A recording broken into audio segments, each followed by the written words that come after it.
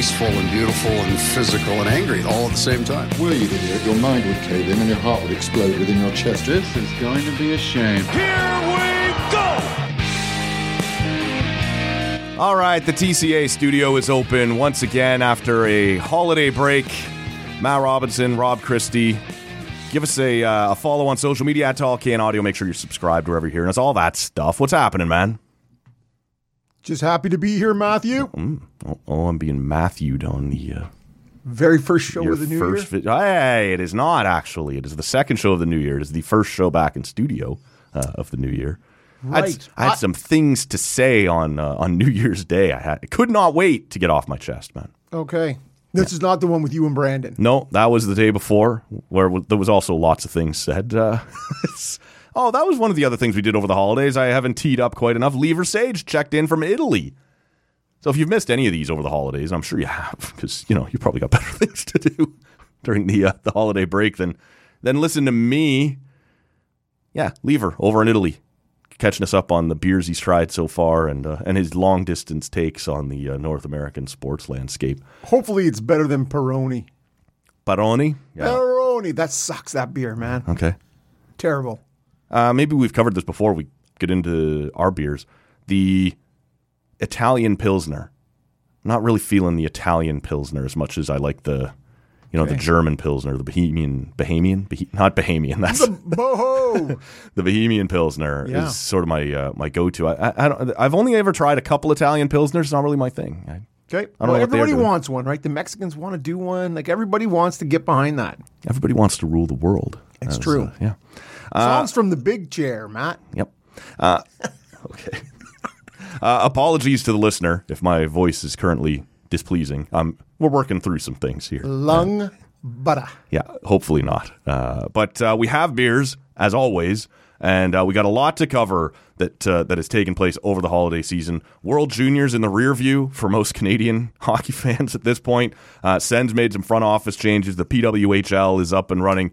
The Blue Jays front office have made it clear today that they think they're pretty close to set for opening day. And the Leafs just praying that they don't have to turn to a 40-year-old Zamboni driver to get in between the pipes for them. Although the one time they saw one went okay for that team. We'll get to all of it, but we start with the beers. What are you going with there, man? I have a little something today from left field. Oh. So I have the All-Canadian Stout. I've never had a stout from left field. I've had a couple. I've never had that one. Okay, this is called the All-Canadian Stout. Like the All-Canadian Surf Club. Sure. Denim jackets and long hair. Come on, man. Off the Tragically Hip album? Yeah. Yeah, okay. So this is called Tip O'Neill.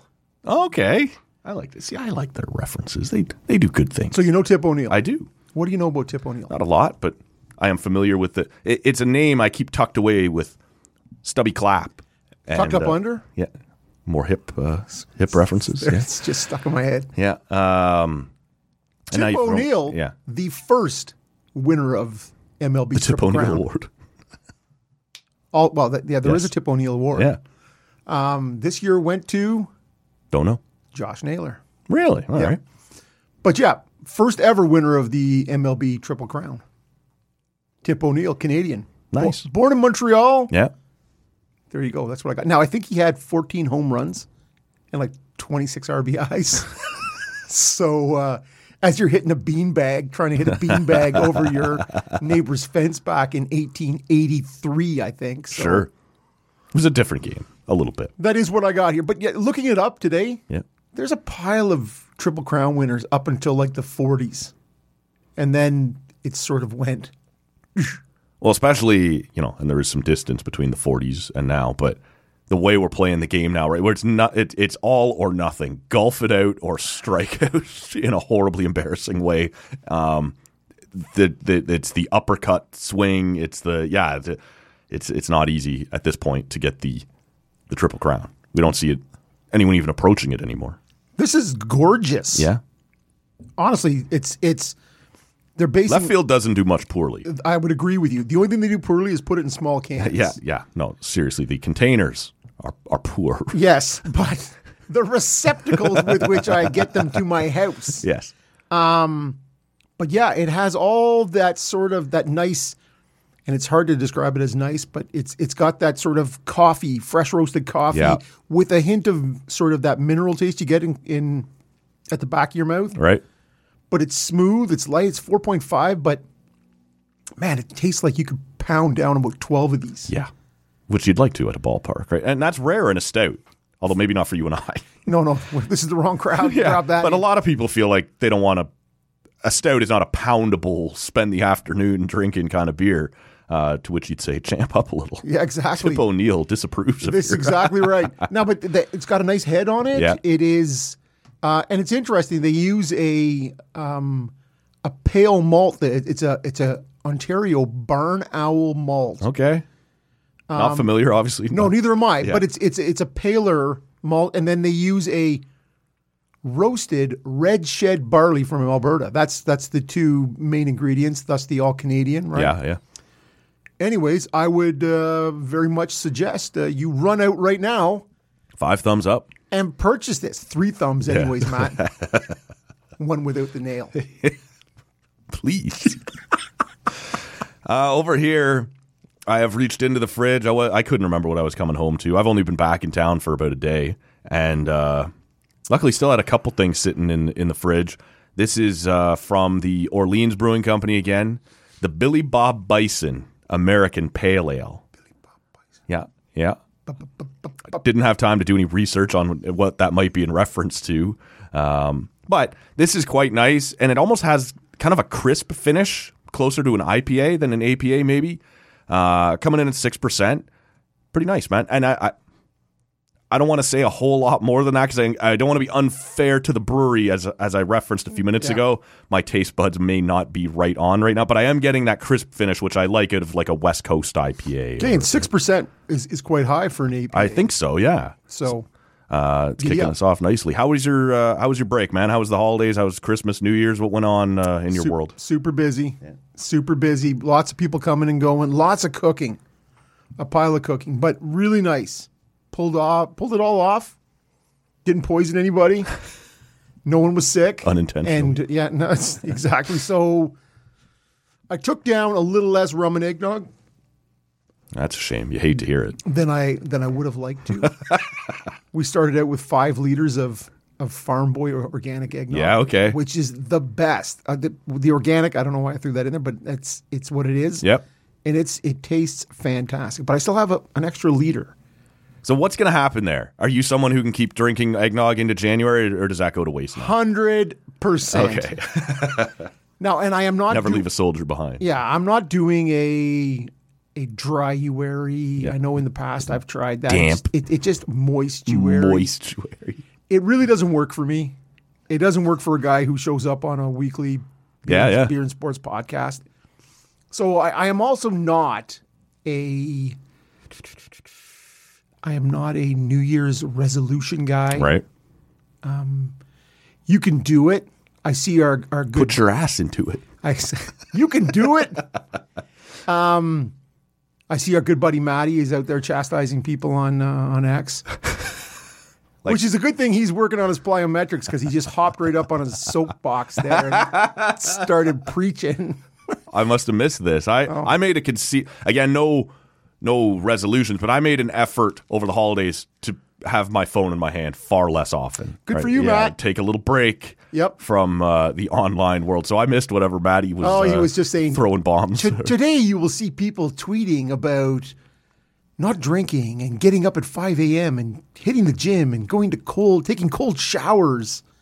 And he's like, I have a successful business and I sleep in and I drink and Love you, Matty. I'm like, have you thrown your shoulder out trying to slap yourself on the back? Anyways, like I said, he's fit and he's all those things are true. Yep, 100%. And he can hop up on that soapbox and hop directly back. No problems. Spry little fella. Yeah, man. I got a piece of mail to, I believe it was our Instagram direct messages. Wanted you and I to comment on this holiday phenomenon. And I'm going to paraphrase here because I understand why the message was long, but it's a little too long to read it all here. So I've tightened it up a little bit. This comes from Kyle. no look. I guess it doesn't matter. But if you send us something, I'd like to know where you're listening, right? Is it Kyle in... We used to get all kinds of... Kyle in Boston. We used to hear from all the time. But yeah, I don't know if this is the same guy or not. It doesn't matter. But, if you're going to write in, let's... So his point essentially was that on Christmas Eve, he went to his wife's parents' place, spent the night there. And there was an issue in the morning that required him to need a plunger. I knew it. As soon as it started, I'm like, 100%, man. Buddy's had too much turkey or something. So no plunger in the one bathroom that he's using. He leaves that party, goes to his brother's place where he's now married to his sister. They stay the night there. The next morning, he requires a plunger again. Wow. Now, maybe an indication of how Kyle is treating his body during the holidays. Maybe just bad luck. Things happen sometimes, right? Poor plumbing. Were you in the country? He says his question is, should it not be mandatory that you have a plunger in every bathroom of your house? Do not make your house guests go, walking through the living room, having to pull somebody. Where's the plunger? Don't make somebody go find it in another bathroom and have to walk through the halls with it. This guy has been to two different... Put your shirt on when you're doing that? 2 sets of in-laws or 2 different houses. Both times needed a plunger. There was not a plunger in the bathroom. Let's start here. Is there a plunger in every bathroom in your house? So, Kyle. Okay. Was there a toilet brush?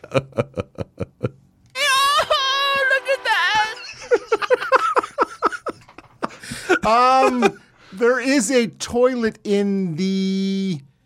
Or a plunger. A plunger, sorry, in 2 of the 3. But there is one in the main bathroom that guests would use. The guest room. Most that has to be... You got to do that for your guests. You can't make them come looking for you. This is a horrible moment that it happens from time to time. Because you don't want to follow that guy back in to show him where it is. No. After he's done that. Like, presumably, he has searched the bathroom he's in high and low, just hoping, right? Just praying.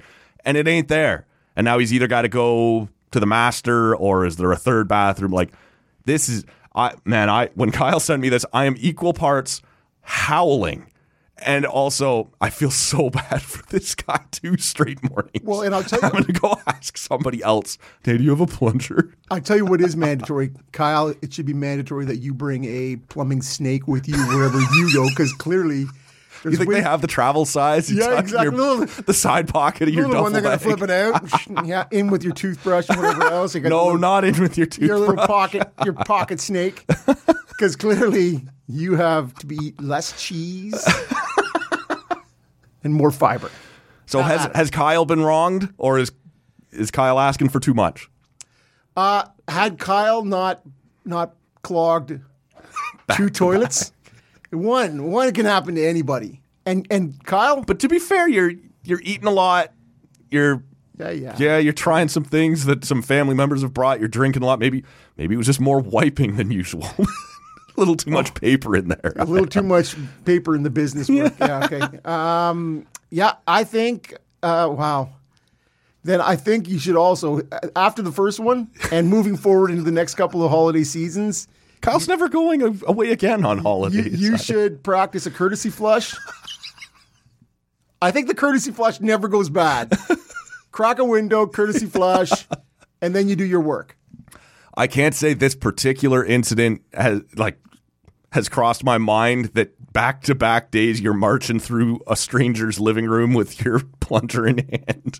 But now that it's pointed out, yeah, I think it's only fair that at least in, as you pointed, your most frequently used guest bath, whichever one you would count on guests using, you should do them the courtesy of having one sitting there, right?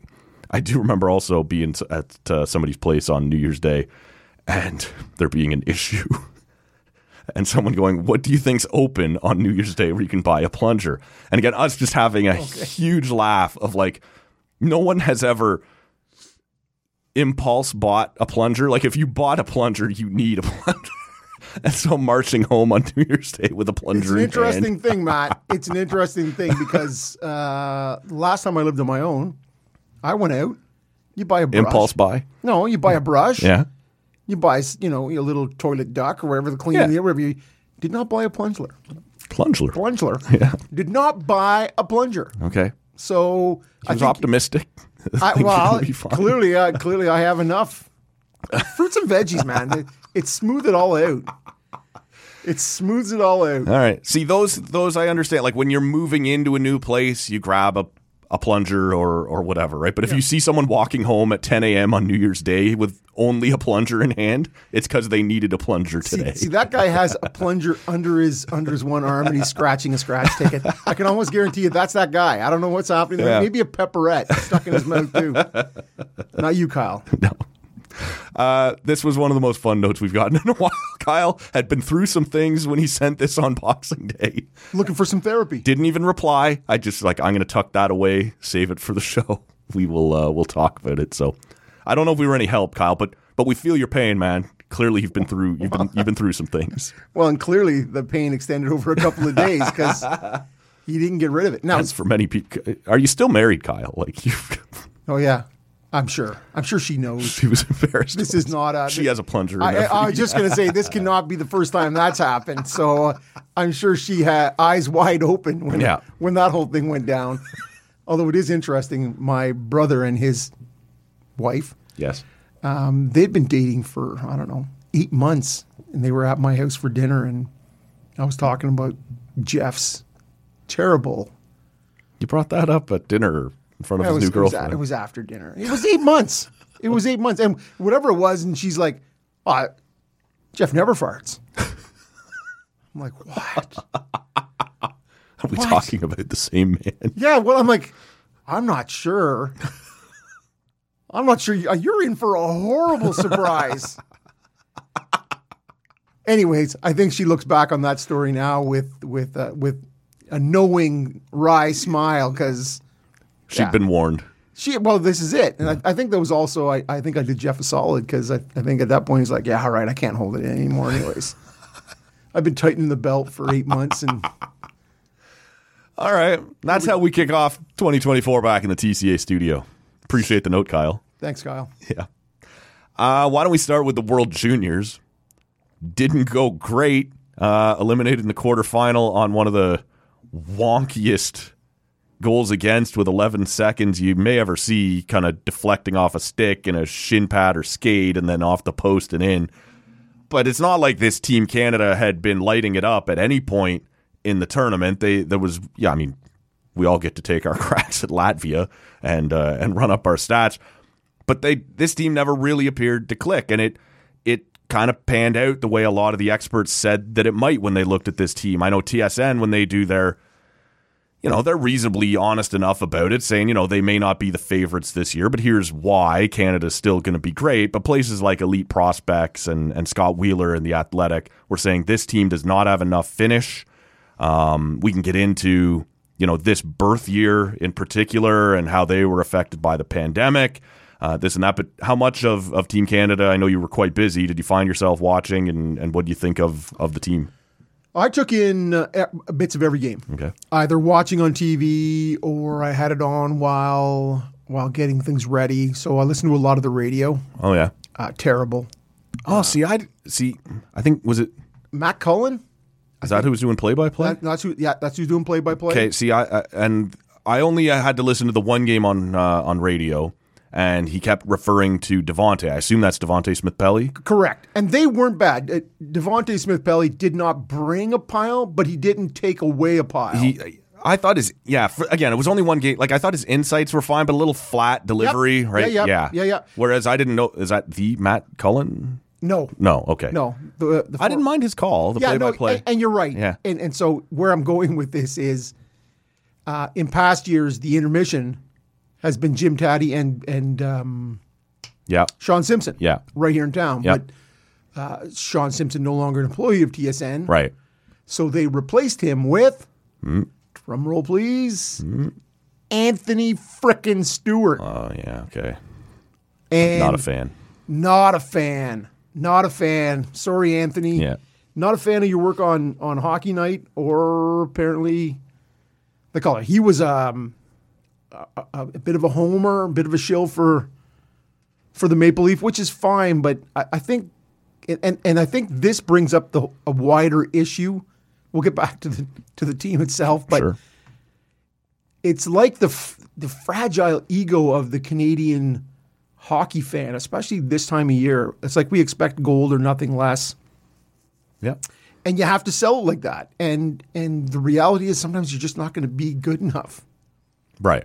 It's a wild and crazy world. And so, Like, it's entirely possible that bounce could have happened at the other end and Canada gets by Czechia.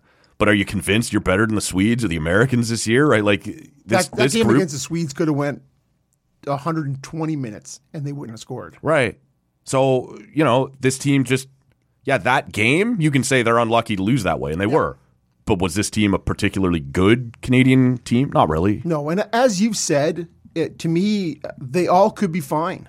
These players could move forward. Sure. Matt Savoy, you name it, Connor Geekie, like they could all go on and have better than average NHL careers. Sure.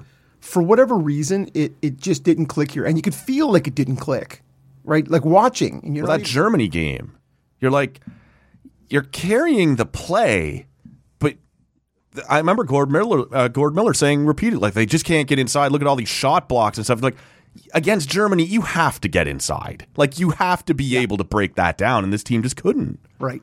And it's one of those things, if you were watching, if you were listening, even on the television, how many times did you hear Mike Johnson saying, man, they need to shoot more? Yeah. Way too much deferring. Well, after that Czech game, one of the Hockey Canada officials says he counted 30 opportunities that Canada had to shoot and chose to either make a pass or get it in instead. And it's a lot of opportunities lost, right? And then how many times did they miss the net entirely? So the shots they did take. Yep. Now, I get it, big goalie, right? You're shooting for specific spots. But the reality is you shoot enough pucks, and the Czechs had 19 shots, I think. Yeah. They just wristed that puck. And if I was listening to it at work on the radio, and the radio call was, here comes Czechia on a 3-on-3. And you're like, all right, 3-on-3, whatever. We're all right. And you're like, bam, goal. And you're like, 11 seconds. You're like, it's terrible. But I was very interested in the tournament. I said that. I was interested to see it back in Europe and earlier games and the like. Yeah. But I was not. When that goal went in, you're like, 11 seconds. You got zero chance to come back. Yeah. This game is over. But I wasn't shocked, I guess is where I'm going. Heartbreaking for those guys who lost that game. Yeah, 100%. But anybody watching it and following the tournament, if you were heartbroken by that, you weren't watching all the signs. Well, I don't know if that's fair. You can cheer your heart out and hope the Canadian kids are, get it done. You can be upset that they didn't, but you can't be shocked. Maybe is the you can't shout at Oliver Bonk on Instagram.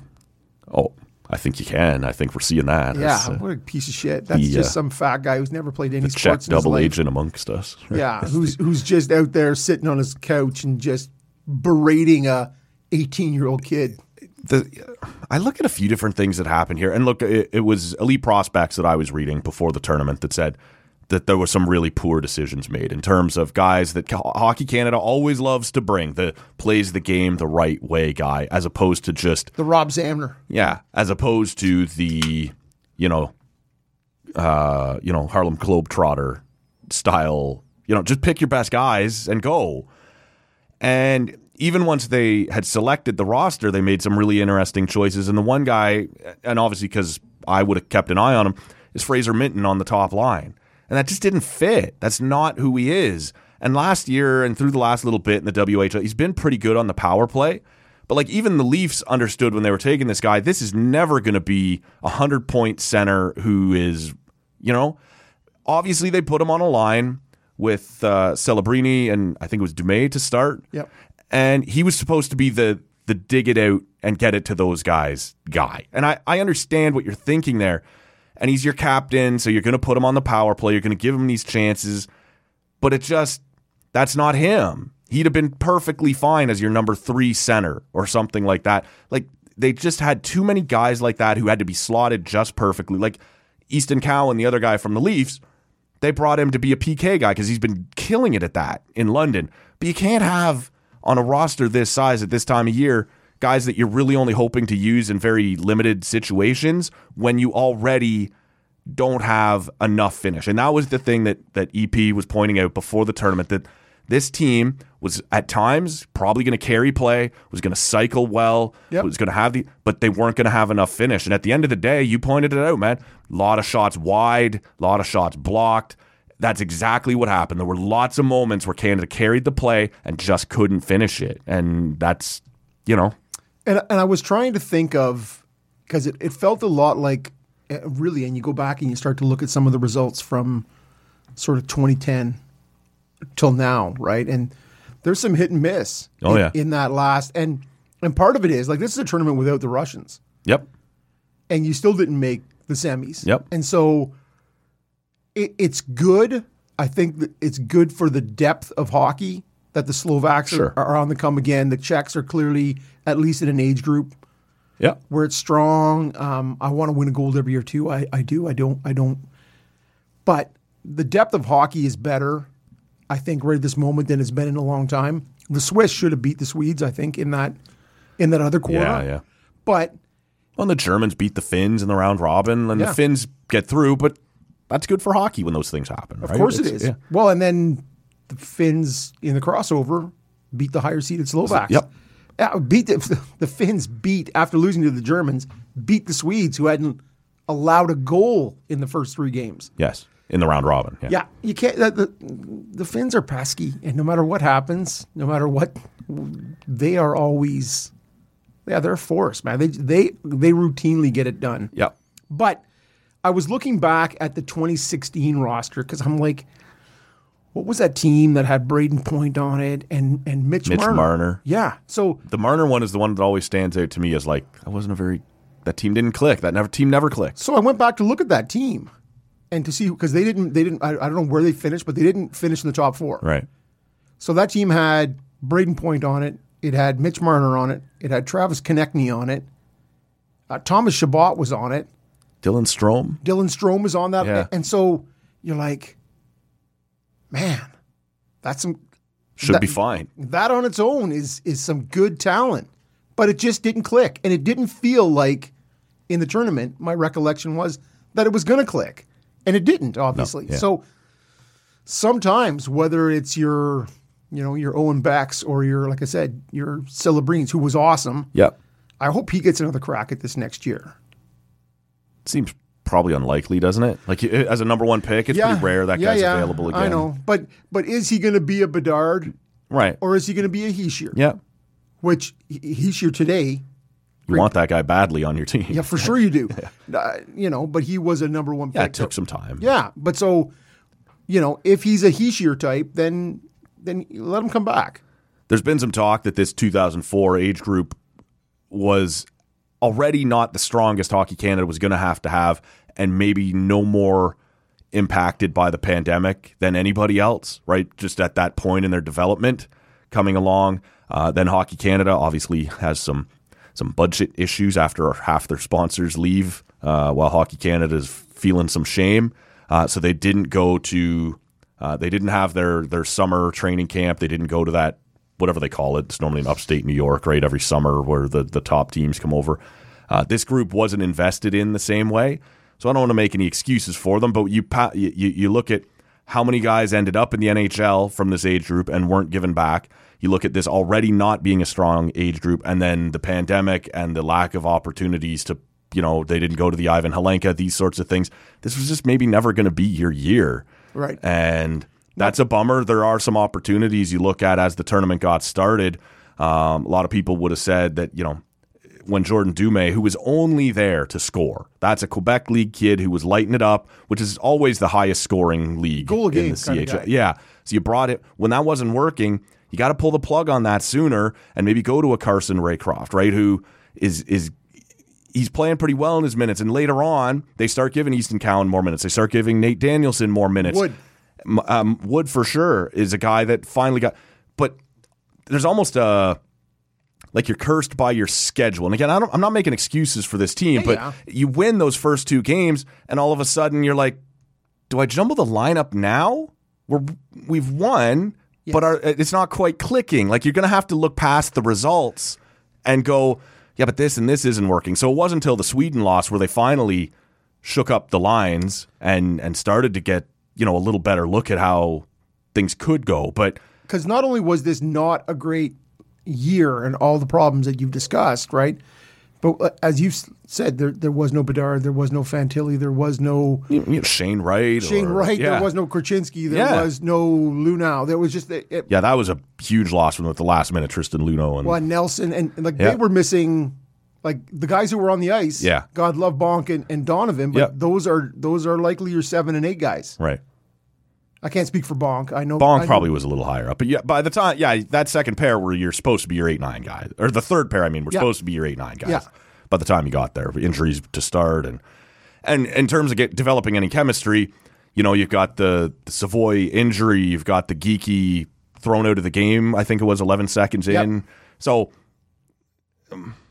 this Team Canada, we said it, when we teed it up, was never the favorite, but they just never got it going, sometimes to their own fault, sometimes things thrown against them. It just wasn't their year. Yeah, and almost 1/3, 7 of the 22 players were 18 or the 17-year-old, right? Yeah. It was a young... Well, you pointed out on our Christmas Eve show when we teed this up that you thought going in that they were gearing up for home here in Ottawa. Well, I think once you look at it and you go, okay, we're not getting the players we've already named. Yeah. They're not coming back. And at that point, not even Poitras was coming back, right? Yeah, so yeah. it was That's another guy just didn't work. Well, it's one of those things where you parachute him like Shane Wright last year. Yep. It just coming back from playing. So rarely that Curtis Lazar didn't work. Lazar was the other name that came up. I think Ryan I was going to say Ryan Johansson. It wasn't. It was Brett Connolly from Tampa 5 or 6, 7 years ago now. It's hard for those guys to wrap their heads around,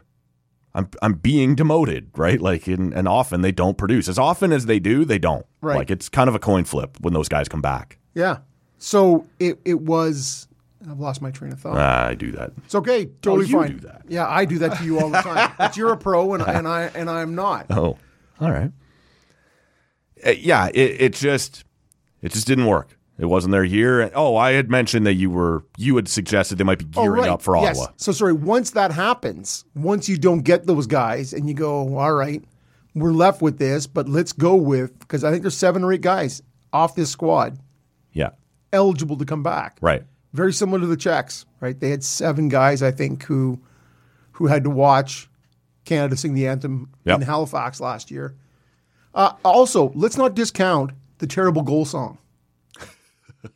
I got a lot of shade. For Great Big C, you're not feeling it? Not that song. Ordinary Day. It feels like... I didn't feel like it was one of their strong ones, but I didn't hate it. I'm kind of, each goal, it's fine. I don't know, man. No, okay. And I know they were trying to get that sort of maritime feel. That made sense last year in the Maritimes. But you're in, and now Gothenburg, I believe, is also on the water, so maybe. Okay. Maybe, but yeah, I just the song, not great. All right. They should have went with the, Crash Test Dummies. Like, that would have been better, I think. Once there was this team who... Didn't. Yes. Anyways, but that is just, to me, it was uninspiring. Yeah. Uninspiring.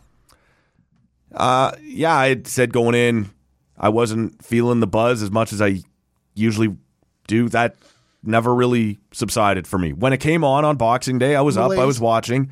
But, I missed one game because we had a kind of a family thing. I missed half of another because and normally that irritates me when I'm missing a World Junior game. This year I was kind of fine with it. I don't know what that was. Maybe that's my mindset more than... Because I didn't go in thinking they're going to bow out in the quarters. No, you never do. No. So I don't think this is one of those ones where we should be panicking and planning summits and whatever else. Well, Shanahan's busy, though. This was a great year, or not a great year. This was not a great age group. They had some things thrown against them, and then they didn't play all that well. And and it seems like in terms of... They won in Czechia 2 years ago, I believe, but they don't do so well. The results aren't as consistent on the big ice. Well, it's funny, when you look at that crazy bounce against that eliminates you in the quarters, and you forget about, last year in the semis, there's one in overtime, or maybe it was the quarters last year that went to overtime, or one that's just barely off the knob of Thomas Milic's stick and goes over the, like, they played two overtime games in the quarters and the finals. Like, you got some bounces there that went your way. Yep. They've been in 4 straight gold medal games. At some point, you've gotten some breaks along the way, and this year you didn't get them when probably you needed them the most. Camera. And... Yeah. So these things can go either way in one game elimination. This is not one of those ones where you need to melt down and Canadian hockey is broken. And because that 2019 one, how about that? Was it Evan Bouchard or Noah Dobson who's going in on the Finns and he goes to take that slapper and his stick breaks? Yeah. And the Finns go back the other way in a quarter again. Well, what about the one that was in the summer where Mason McTavish knocks the one down off the goal line in his own end that allows Kent Johnston to go? Like, that's a ridiculous play to keep that out of your net. You could have lost that one, right? Like, sometimes it's just that close, right? And you throw the beans on the table, and sometimes they go your way. Right. On January 1st, we saw the PWHL play their first game, Toronto, New York, and then, of course, on Tuesday night, Ottawa get up and going against Montreal. I had the chance to go to that Ottawa-Montreal game. It was that the vibe in the building was fantastic. Place was sold out. It was coming through on the TV. 8,300 people. I think the final count was 8,318 to set the world record. Have you had a chance to watch much of either of those games? What have you thought early on? I saw large chunks of the Ottawa-Montreal game. Yeah. And yeah, it's you can tell it's in a junior barn, right? On TV, it just sort of, the camera angles, you can't get up as high. It's not as... Yeah.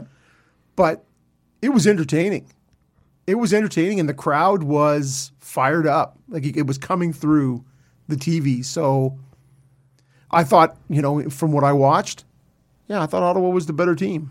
Carried the play for large... You go 0 for 3 on those first 3 power plays in the first period, you are courting disaster. So I sent a tweet after the first period there from the barn saying, man, for as long as I've been watching this league, this Montreal team's been so dirty, right? Like, this got a history of not being able to stay out of the box. I did love the booing of Montreal. I was going to bring that up, man, because this has been a point, and it's not been blown out of proportion as some things do on Twitter. The booing of Marie-Philippe Poulin in the nation's capital. You're good with that? I'm good with the booing. I'm good with it. I booed. Yeah. Now when she's draped in the maple leaf, now she's ours. She's ours, but you're not tonight, and that is how you know that you've got something. Yes. Right? This is now club hockey. You're getting paid to play hockey, and you're on the bus or you're under the bus. And so it was funny. I was listening on Tuesday to our good pal AJ, and he was like, "Oh, I think the vibe is I think they're just gonna cheer everybody." Yeah, this was before the game. Before the game, and I'm like, I hope not. Like, I get it. Yeah, but no, this is for money. We want to win. Yeah, this my town versus your town. Get out of here, beat it. Yeah. So now that did happen at the end of the game when everyone understood the moment, right? The occasion. And they're shaking hands, which I doubt they'll do after every regular season game, but certainly did that time. Then there was a photo of both teams together. The crowd understood that and stayed after the game to clap for the whole thing, cheer for the whole thing. Honestly, man, the vibe was awesome in the building, even leading up to it, and everybody's getting cheered, and it just felt like something big was happening when you went in there. Yeah. And then they scored that first goal. It gets disallowed. But that was such a bummer because people stayed up and cheered for so long. Like, this is the first goal in franchise history. And they take it off the board. And fair enough, right? It went under the net, right? Like, okay. But that is such a buzzkill that people love that. And you can't tell, like, you've been to enough live hockey games, like, you can't tell in the stands. It went in the net. Great. And again, the camera angle, so I'm watching from home, and it's a goal, but it's pulled far enough back, right, that you can't tell from there, right? It's like she tucked it in between the skate and the post, and you're like, boom, good. And so, and it escapes me who the two commentators, the play-by-play and the color, were on TV. Yeah. But they're like, oh, it's so nice that the refs are realizing how big this moment is, and they're letting it play out, and they're letting the fans cheer. And then you look at they pan over, and the two refs are discussing it, and you're like, that doesn't look like they're letting the crowd have their moment. Oh, it's under They're about review. to take away the moment. Exactly. And then you start looking, and you're like, oh. Now, to the crowd's credit, a little later on, Haley Skamura gets the first goal in franchise history, and the crowd mostly recreates the same vibe. Yeah, it's hard. Yeah, like we thought we had this moment, but people did get up and cheer. And to me, that's going to be one of the coolest moments of watching this league is understanding and seeing these players excel in different roles, right? Like Haley Skamura, much like Emily Clark, also on Ottawa. Those are players that on the national team are kind of third-line centers because they're very good defensively, right? Yep. But they can score when given the chance. And last year, Emily Clark in the PWHPA tour, she finished second to Poulin in scoring. Yeah. And so when you give these players these opportunities, and it's no different than watching the men's game in the Olympics, where all of a sudden you're like, your guy is your number one center, and here he's the third-line left winger, and he's being asked to do something different, right? What was that line in Vancouver? Richards, Taves, and Rick Nash, I think, ended up being the shutdown line. All those guys are top-line guys on their club teams, but we need you to do a different job here. So in this league, you're going to see it kind of in reverse because you're used to seeing those national team roles. But these are players who can score and can compete. And man, the vibe in the building was just that this is an event. This is cool. Yeah, we're going to boo Philippe Poulin when she's in on the power or on the penalty shot. Boo Montreal but when it was all said and done, the amount of understanding that this was cool. This is a moment. A lot of the people I follow here on sports Twitter in Ottawa were all in the building, like wanted to be a part of this. So yeah, it was an awesome vibe to be there, man. And I was surprised by the air quotes physicality. There was some board rattling going on there. I did a pod on January 1st right after watching the Toronto-New York game, and I said, I'll be curious to see, was this kind of a one-off, or is this going to be a little more, they're going to be allowed to play a little more let go than the international game. That'll be a trend and when I was in the building there for the Ottawa-Montreal game, like there's some chippiness here, right? Like there's some contact, there's some hits, so I don't know yet if that's enough to say it's a trend, if they've been told the rules are going to be laxed a little, I'm not sure. But early returns say, you're going to be looking at a more physical brand of hockey. Well, so Kenzie Lalonde was on 1200 on Wednesday morning she's still in Gothenburg. Right, yeah. And she does a lot of play-by-play 100%. For women's hockey on TSN. And so she was asked about that specifically. And she said, you know what? She said the AHL refs are the ones that they've used as soundboards for this. Right. And they've asked them to let more go. Okay. And they said, well, that's coming through. Yeah. And she said, typically when it gets to Worlds or the Olympics, they'll let Canada and the U.S. go a little bit more. Yeah. But if it's Canada, Japan, they're tight. They're tight on the rule book. Yeah. And there's so some bullying that can happen there. Right. And so, but they've asked the refs to be more lax, that the women want to do it. Yeah. The women are keen for it. And Carla McLeod was on the radio on Tuesday, I believe, and she was saying... Head coach, yeah. Yeah, head coach of Ottawa, was saying, these women are in incredible shape. They train for this. And it's funny because we were watching when Brianne Jenner was at the Ottawa Buffalo, I think, on New Year's Eve. For the Sens, yeah. Yeah, and she was there, and she was wearing a short-sleeve shirt. Yeah, and Joe goes, look at the pipes on her. Right? Like...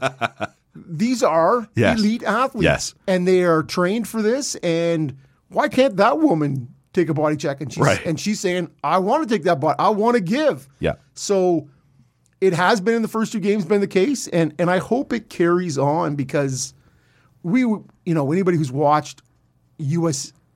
Canada gold medal games, no body contact.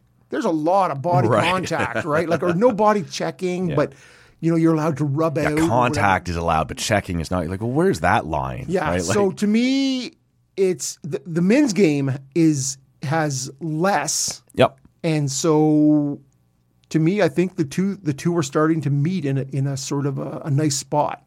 Yeah. And so that's going to be fun to watch, man. I'll be back. Like it was a great time, but the barn was hopping. Yeah, and just, already sold out for game 2. Yeah, it's great, man. Honestly, it and they made in the video package before they started, and I really liked the tagline or whatever you'd want to call it at the end. There's a voice that just goes, "Ice time earned." Like we made it. Well, and so that's perfect. Stamp it there, sell it, put it on a T-shirt, right? Like. Yeah, just a great line. Well, and I had a daughter who played girls hockey. She moved over to boys when she was 10, as opposed to the opposite. Usually they go the other way. Right. But I spent 4 years, through novice and Adam. Anyways, girls hockey is fantastic, and now this gives all those little girls who only have McDavid or McKinnon or whoever to look to, right? They now have a spot where they can look to go, yeah, that's an avenue. That's totally an avenue for me. I just watched it. Brianne Jenner here right in front of me on Saturday afternoon or whatever it was. Yeah. And I'm at the glass or I'm whatever, and I go out and I am Marie-Philippe Poulin or Brianne Jenner or Emily Clark, as you suggest, or as Sudsy in the announcing, Rosie. Well, I don't know what happened there. From Missouri. That was the part that I thought was odd as well. Everyone was Matt Robinson from Oshawa, Ontario. This was from Ontario, Matt. Like that was a weird. Yeah. It was like, did he drop his papers? Is there a smudge here? And there was a part of me, like, I'm not trying to be an asshole here, but is Rosie like Quinn on the National Women's Soccer? Like, does she prefer to go by? But it was the no city that made me think, no, something else weird happened there. Well, there was a pause. It was a brief pause too. And Sudsy does the Red Blacks games. Yeah. And he has got a great voice. 100%. But yeah, you could tell it seemed like his paper was smudged or something. Well, right? Jinsey Rose. Yep. And he came out with Rosie from Missouri. Rosie. And all right. It was it was an odd moment. It was a break. And it was from Missouri. Yeah. A little break again. Rosie. You're like, okay, Sudsy. I'm not sure what happened there, buddy. Yeah. But yeah, you're right. There might have been a little bit of a little hot dog grease, something on there. Sudsy, could have been anything. Former O lineman, right? He's up there doing his thing. So yeah. Very good though, man. Very good. Great night over at TD Place, and we'll definitely be keeping an eye on that as it continues to develop. As you and I are sitting here now, the last two teams to start their season haven't played yet, but it's Boston and Minnesota tonight. As I said, by the time the good listener hears this, that'll be last night. But the whole league will have gotten going, and I would suggest off to a pretty impressive start. So 100%. From the point, bringing that into the middle. Boyd out, big shot in, it touches down. Ottawa's first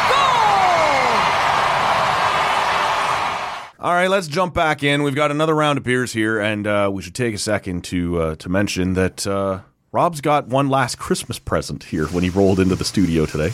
Oh, look at that. Yeah. So our pal Angela from the Lake of Bays Brewing Company, she dropped by just before Christmas, dropped off a couple of holiday care packages. I wasn't able to deliver before the holidays, but I have taken special care to do so now. And this stems from, I guess, the first time she was on. She brought some beers for me, and then I had one or two left that the next time Bunda was in, he'd grabbed one or two and said how good they were and thanked her for bringing them. So then she dropped some stuff for him, and then Rob pointed out, I don't know what the number is. We've never counted. The guy's done like 800 of the 1,200, 850 of the 1,200 episodes we've done, and nothing for him yet. And so when she came by for Christmas, had stuff for everybody. It's the holiday season. Santa Pints. Yes. So the one you've grabbed there. This is the Sparkhead. That's the Sparkhead. That's the classic, man. That is in my opinion, and she's been nice enough to let me try some things. That is still the champion Lake of Bays beer. It's a nice red, coming in at right around 5%. That, to me, that's a terrific red. But I've already been through my gift bag because I didn't wait. Yeah. Well, because you also had it. That's right. Don't make it sound like I withheld. No, she came like 2 days before I was piecing out of town, and yeah. That's not what this is about at all. But I know There's a couple things in there. They've got a New England IPA in there. She's packed for us. There's I can't remember everything else that's in, but there's 5 or 6 different things. But to me, when it comes to Lake of Bays, that Sparkhouse is Well, you are biased. about No, just about a red. Yes, in general. That's fair. That to me is your go-to. Yep. But it's got a lovely flavor, and to me it's very drinkable. Yeah. And it's got you wouldn't say it's darker than a red, but it does have a little bit of that extra caramel or something to it that I like. So yeah, to me that's a nice one. And so we still got to get Bunda back in here to collect his as well. Like I said, it was all very last second before we'll see what happens. Rob doesn't pick it up and carry it right out the door. And anything that sits here too long, Matt's liable to get into. Like, you guys should both be pretty pumped that I was gone for 10 days. Otherwise, these would be. But it has a little. I'm battling. It has a little sweetness to it too, right? Yep. But not oppressive. No. Just a little hint, and it should have sessionable on the can here because it does. That one for me, that's probably one of the first 7 to 10 craft beers I ever tried, and you never forget your first 7 to 10. One of your first loves. 3 or 4 or 5. Yeah, exactly. I've always enjoyed. Just that love one. me. Yeah, that's I really, and I'll remember you. So, but in an awkward transition, well, can I have my beer? Angela. Thank you very much. And really, to be honest with you, my exposure to Lake of Bays is minimal. So this would be a nice introductory pack. Yep. Yeah. I'll drink it down, share it around. Nice to have friends in the beer. 100% it does. Angela, thank you for thinking of me. Happy New Year. There you go. I am into, we don't have to spend a ton of time here. This is the That's stout one of my favorites. from Perth. A place I've stopped several dozen times on the way. It's nicely located right there on the highway beside the Wendy's on the drive back and forth between Ottawa and the Cottage. So we've ripped in there a bunch of times and picked things up. There's always a couple of Perth offerings here in the fridge. So this is a stout. I like it a lot. The Perth stout. Yeah. They make nice stuff there. They do indeed. Yeah. They do indeed. And so that's a good one. It's got nice coffee flavor. Yeah, it does have a lot of that kind of ringing through here. And I do love creating its way through, getting to my taste buds through whatever I'm Okay, look at that. Yeah. It's firing it up. Yeah. Lovely thistle. It's a nod to the Scottish up in the valley. So right there on the Perth label. So there you go. I got a lot of time for that. Why don't we talk a little Sens? You've been gone, I guess it's been 2 weeks since you were actually in studio. We did have the Christmas Eve show, but that was about other things. And was it New Year's Eve or the day before that? It was on New Year's Eve that they announced they were going to make a couple of changes to the front office. They wrapped up their half-assed 20-minute search for a new general manager and just decided, I'll do it. I can handle that. That comes on the heels of Jacques Martin being a coaching advisor for 14 days and his advice being, you should fire that guy and hire me. I don't know if there's any... I might be being slightly unfair to the Sens and how... I do love the alternate history that we got going on here. It could be true. Yeah. It could be true. But they also promote Ryan Bonus, who they're very high on in the organization, from AGM to AGM, right? I think he was assistant GM to now associate GM. Exactly. It's like all your coaches. Right. They bring in Dave Poulin, and he will be, I think it's senior vice president of hockey operations. And then, Steve Staios will continue to be president, and instead of being interim general manager, he will become the full-time general manager. I had my chance on January 1st to voice my opinions on this, and we can go back and forth a little bit, but why don't you take it first and what you thought of them? Yeah, well, you're probably, I've heard your take on Dave Poulin before. Yeah. Not including the January 1st one, right. Which was much of the same. I'm still working my way through. Yeah. I'm still stuck on Brandon's Christmas treats. Is that a euphemism for something else, dude? Because we're all looking for treats. Treats, man. We like treats. Anyways, shout out to Brandon. Nice job. I like the hiring, personally. And what I like about it... Of Poulin. If you look at the two-ring circus that has been going on here. And I say two rings because it was one for Huge and another one for PD. Couldn't afford the third. This is exactly right. Jenny King or whatever. Can't afford that either because you got to take your own garbage out. It is, you've brought in, now with Martin, like you just got to listen to him in his post games. He's pretty calm, got a bit of that grandfatherly thing going for him. Staios, you listen to Staios speak. He's not going to tell you anything that he doesn't want to tell you, and he's not going to do it in a way that's going to excite anybody. Right. And Poulin also brings a bit of that too, right? And I think the calmness that comes with these three hires is excellent and is just what this market needs, to be honest with you. I feel differently about Dave Poulin than you do.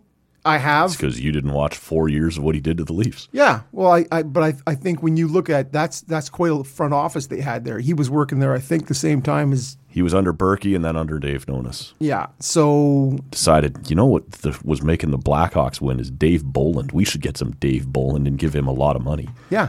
Went really well. That is, I think, there's some black holes in that front office.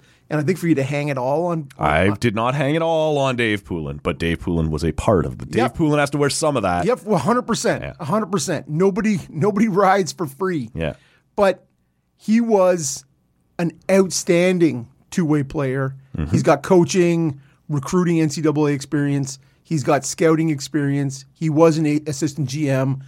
He's been watching. I just think he brings a varied enough background to help in a senior VP position. Mm-hmm.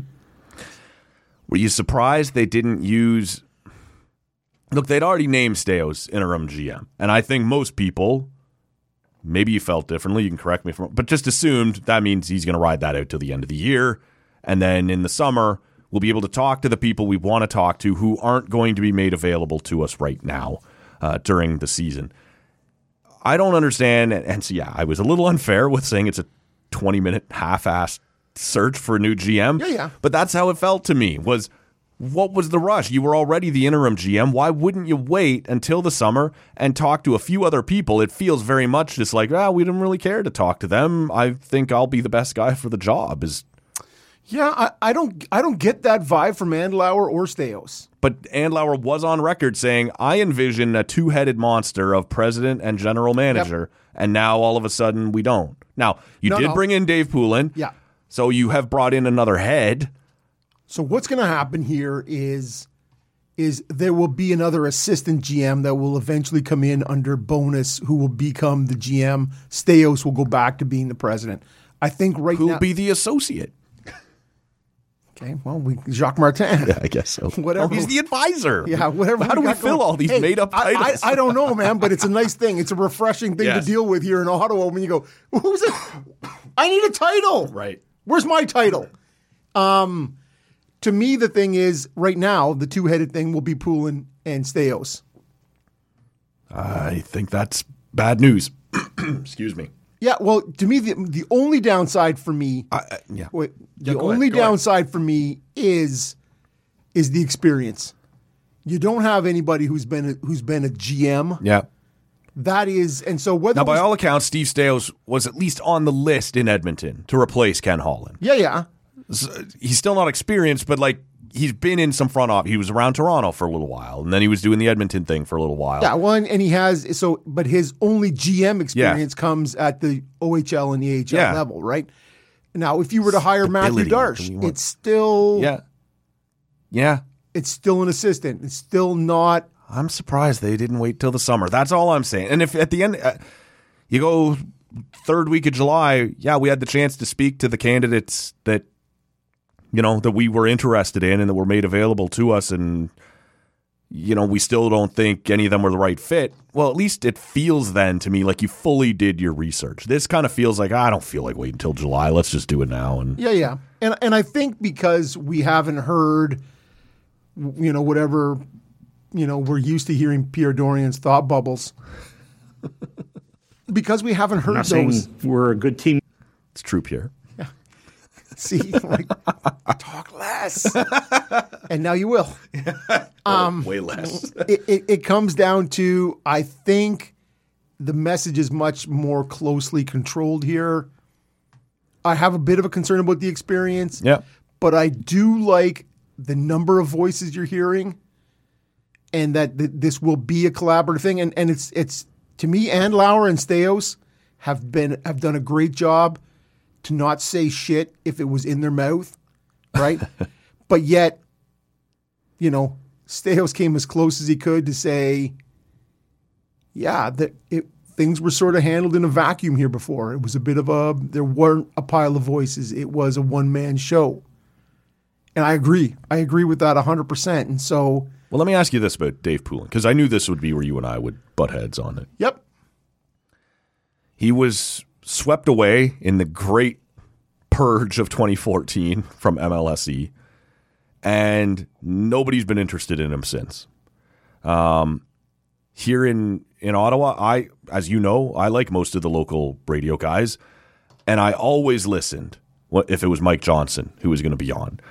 I never listen if it's Dave Poulin. And I certainly understand there's some bias here. I watched you help burn down my team. Why do I think your opinion's any more relevant now, right? Like I didn't respect what you were doing then, so why would I respect what you're... And again, I did this on the January 1st show. I understand that everyone who's ever spoken to Dave Poulin, who knows Dave Poulin, says he's a terrific guy. I have no doubt that's true. Yeah. That doesn't mean I think you're the right guy for this job. Doesn't help you. There's no W's that come from nice guys. Right. So when you're on the Leafs panel, I don't even watch intermission. So I do thank the Senators for removing him from that panel.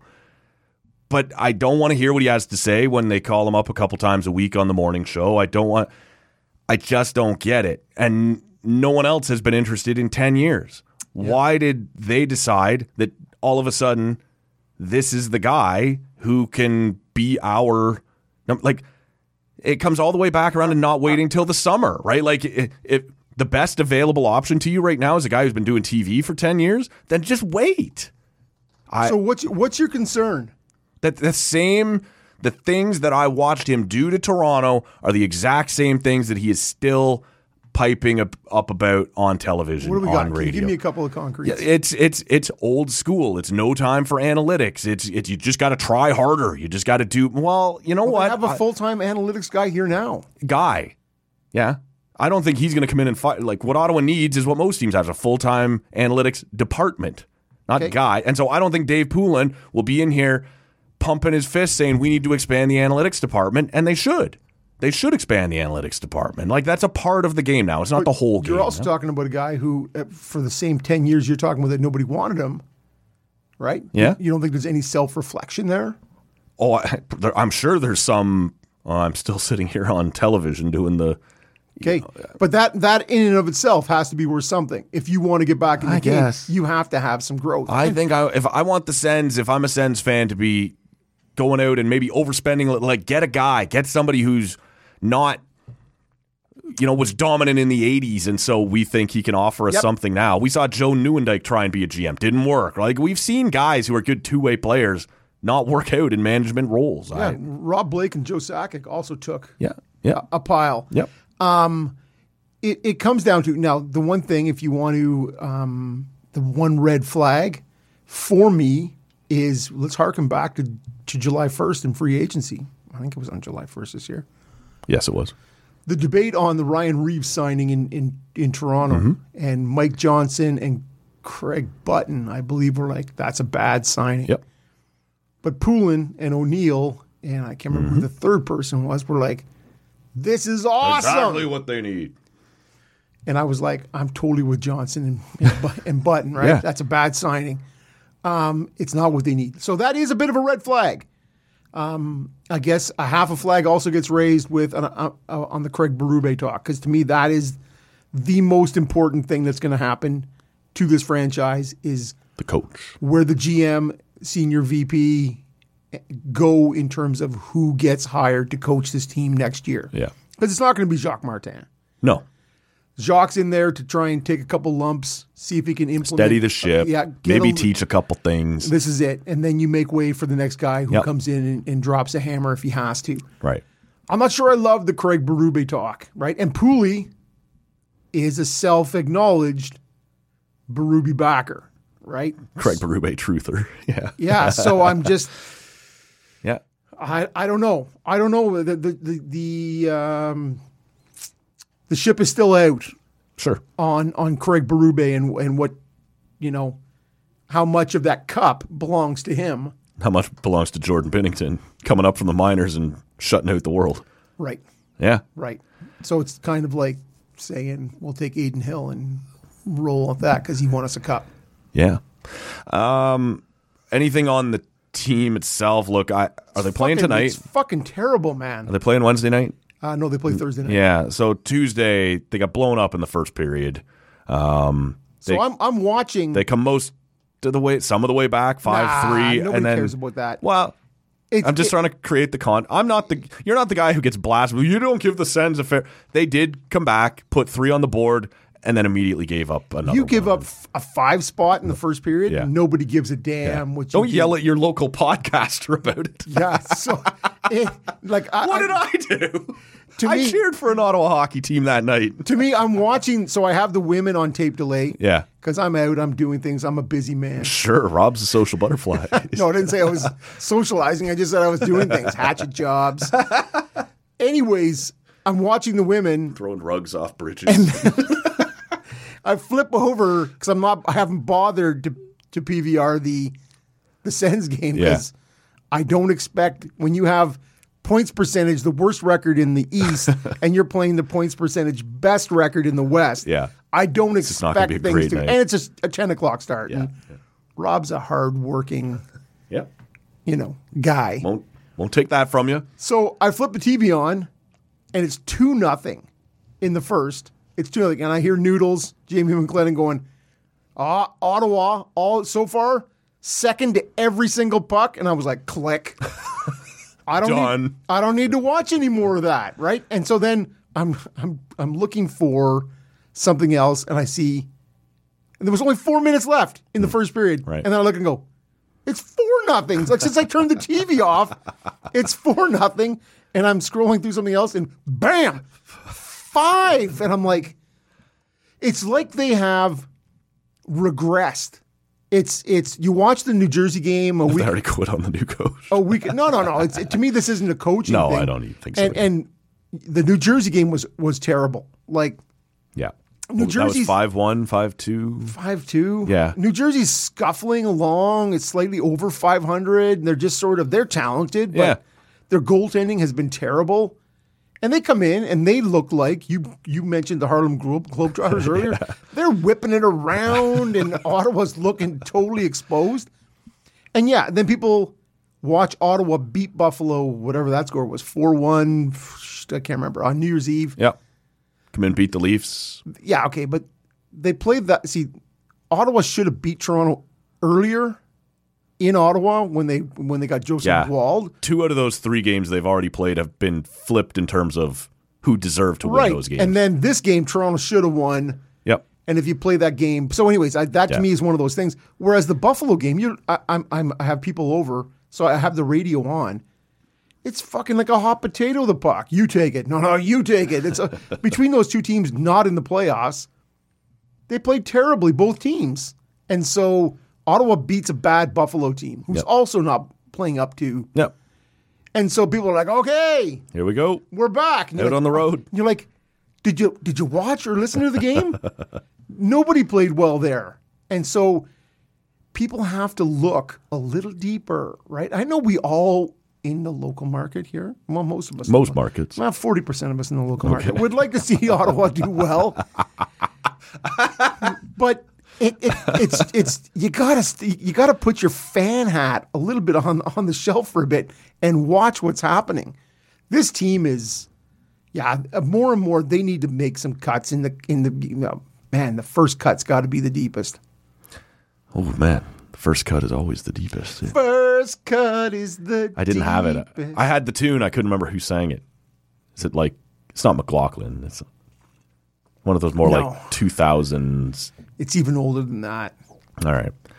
I don't know. You the Vancouver game is alarming, but start Start the car! It's only every time it feels like there might be a step to be taken, they slip on a fucking banana peel, or you can't get blown up by anybody 5-0 in the first period. No. Yeah, you get to come back 5-2, 5-3. We're going to make it respectable. Might even get in at 6-3, and now it's just, whatever. It's just another fucking game. I don't know, man. At this point, yeah, we talked about it before the holidays. This is a lost season, and you can still. It's totally lost. You can have some gains. You can learn some things. Jacques Martin can implement some things and teach some things. They're done. It's done. It's done. It was done back before Christmas.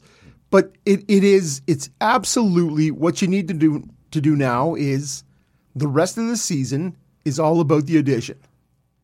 Who stays? Yeah. Who stays? Who is willing to take? So you're going to try at the deadline. You're going to try and trade Kubalik. Yeah. Someone will take him. I think Tarasenko, they gave a no trade for the 1 year, didn't they? Yeah, but the no trade just means I get to pick. I don't get to go to Anaheim and then say it was on my no trade list and cost you a first round pick later. Who would do such a thing? What buffoonery is that? Right. So, I'm sure if you went to Tarasenko and went, hey, you interested in going to LA? You interested in going to Vancouver? Right. Or, wherever, they'd be like, he'd be up. Sure. Did you have a chance to, on the same Tuesday night, the Oilers grab another win? Connor McDavid puts up 5 points in that game. And with about 50 games to go, maybe obviously a little less than that, I guess, they are now back within 1 point of a playoff spot. I saw that last night. Much to do about nothing? Or much ado about nothing? Early in the season, did we overreact to their struggles? At this point, with that much runway left, they're getting in, right? Oh, they're totally getting in. Yeah. We had a show on here where you asked me who's got more to worry about, Calgary or Edmonton. Yeah. And I said Calgary. Yep. Because I think both of us, I'm maybe totally talking out of my ass. Far be it to 1,300 episodes into the podcast. Hello. The West is so bad, or it's got such mediocrity or worse. Well, to me, there is no mediocrity. There is good or there's bad. There's no bad. Whereas the East is all mushy middle, right? All mediocre. True. Yeah. So to me, there was always room for them to. I wasn't so concerned. Clearly, McDavid was suffering from whatever that knee or hip or quad. They rushed him back. They pushed him back, or he pushed himself back. Whatever it was. But they're totally they're probably still making it into a top 3 seed in that division. Yep. So, but I think we're Vancouver, Vegas, and would you count out Edmonton as a 3rd seed? I was just gonna say though, we're done waiting for Vancouver to fall out, right? Totally now. Yeah, they're real and they're.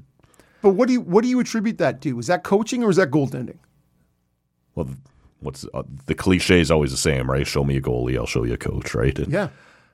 It's probably a bit of both. Obviously, when Talkett will punch me out if I don't do what he says. If I say bad shit on the podcast. Yes. Well, he's far enough away, man. That's true. That's one of they here in Ottawa. It's obviously when he came in last year, there was an immediate turnaround, and at the time, it was easy enough to go the dead cat bounce, right? The new coach bump. That's what happens. But it's been long enough now.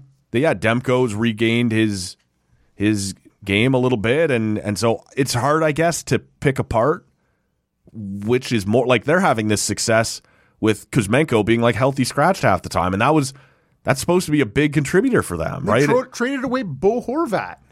No, that was. No, I know. But I'm I see. Just saying, that was not last, for Kuzmenko. Yeah, no, but that was last year at the. Yeah, they were. That's it. We're done. We're tapping out. Pettersson rebounds, Quinn Hughes rebounds, Filip Hronek makes me look like an asshole with the way I talked about that trade last year. Look, they're good, and it's hard to pick apart whether it's more coaching or goaltending, but if you're getting both, then this team suddenly looks a whole lot more dangerous than it did.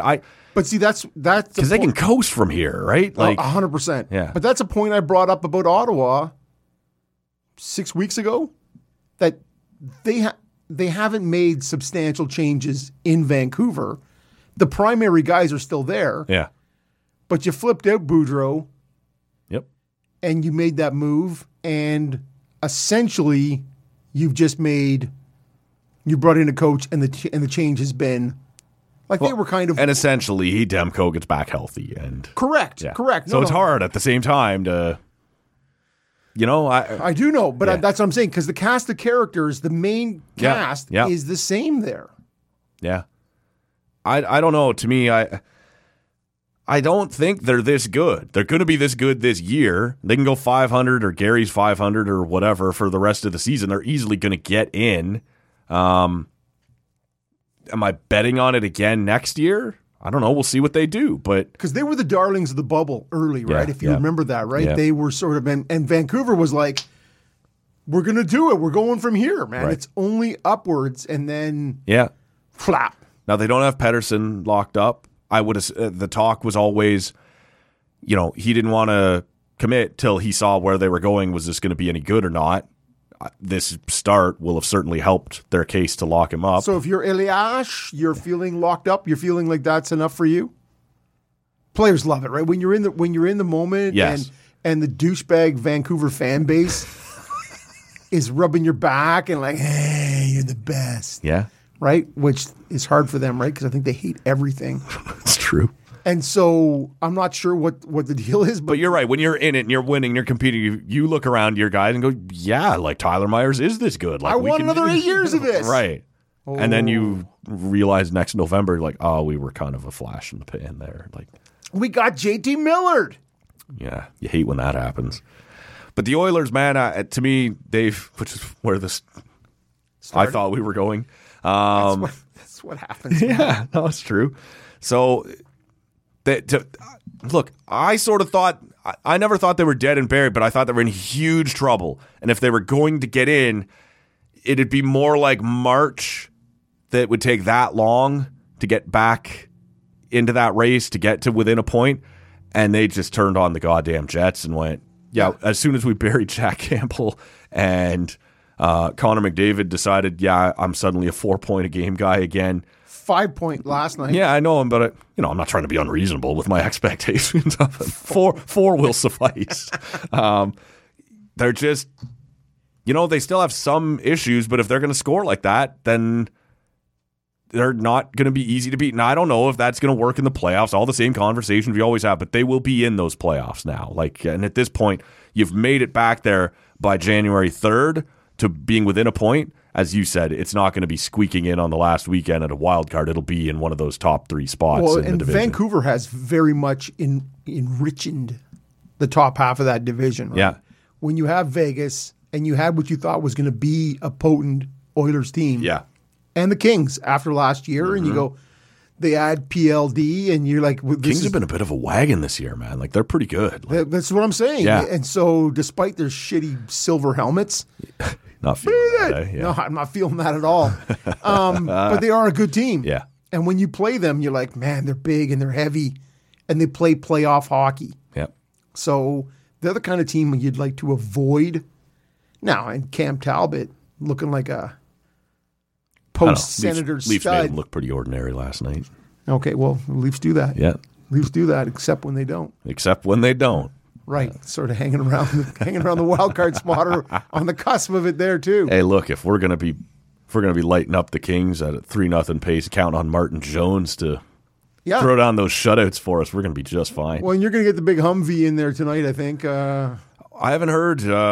As you and I sit here right now, the talk was we'll see how Martin Jones was, how he felt, whether you'd start him back to back against Anaheim or get the Hildebeest.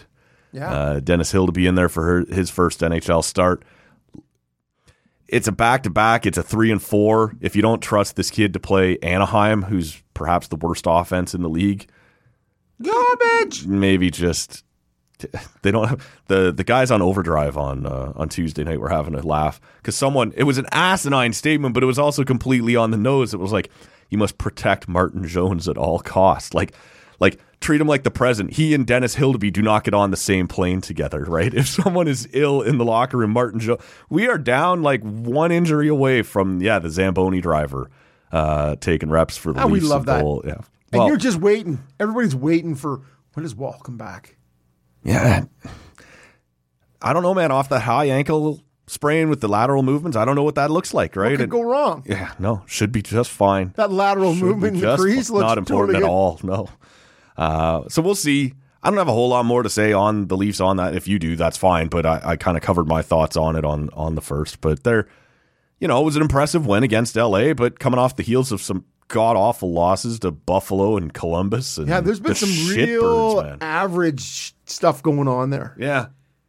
And so, well, and honestly, the loss to Buffalo, where they allowed 2 converted touchdowns or whatever it was. Like, yeah. I love it when you hear Joe Bowen complaining about how shitty the Leafs are playing, and then there's a goal. There's a goal while I'm complaining about the last goal. Now there's another one. You're like, sorry, Joe. Yeah. The boys are letting you down. No, and that's what that game felt like, though, man. Was just everything was going in the goddamn net. Stop! He's already dead. A banana splitteroonie. Yeah, exactly. It's really what that is. Slipping it up in there. Yeah, no, exactly. I got so much mixed reaction on that episode. People like, enough, we get it. And other people like, hit it again, that's funny. Right? Like, yeah, no, it was totally funny. That's the way it works. It was totally good. Yeah. That's how life works. That's probably where we'll wrap this one up. You are away this weekend. Yeah, who is capably filling in? Yeah, I don't know. I'll find someone to that guy. Fill in. Right. Yeah. Sorry about that. Yeah. This will not appear on the podcast. Well, it might, but we're still looking around. I wasn't sure how this was all going to. Had somebody lined up, they had to cancel, and so now we're scrambling again. So we'll see. Someone will be here. Somebody will be here. And I think next week we'll be checking in with our buddy Lever Sage again over in Italy. That'll be fun. See what his long distance takes are on the. He has found a way to watch the Cowboys over there, and he has a lot to say on that, if nothing else. Well, and the beers. And the beers. I should tune in because I'm interested in what he's taking down over there in the way of a raspberry swirled something or other. The lasagna pale ale. I like a little gnocchi pale ale. That's where we'll wrap this one up. We will say thanks again to our friend Angela Thompson from the Lake of Bays Brewing Company. Thank you very much, Angela. Yeah, dropping the stuff off for all of us here. That was awesome. Thank you guys for listening. Make sure you are following along on social media at Tall Can Audio, and make sure you're subscribed to the pod wherever you're hearing us. For Rob, my name's Matt, and we'll see you next time. See ya. We've had lots and lots and lots and lots and lots of fun, but now the time has come to go. If this Silcon was found dead in his bed tomorrow, I'd be in heaven still doing this show. See you some other time.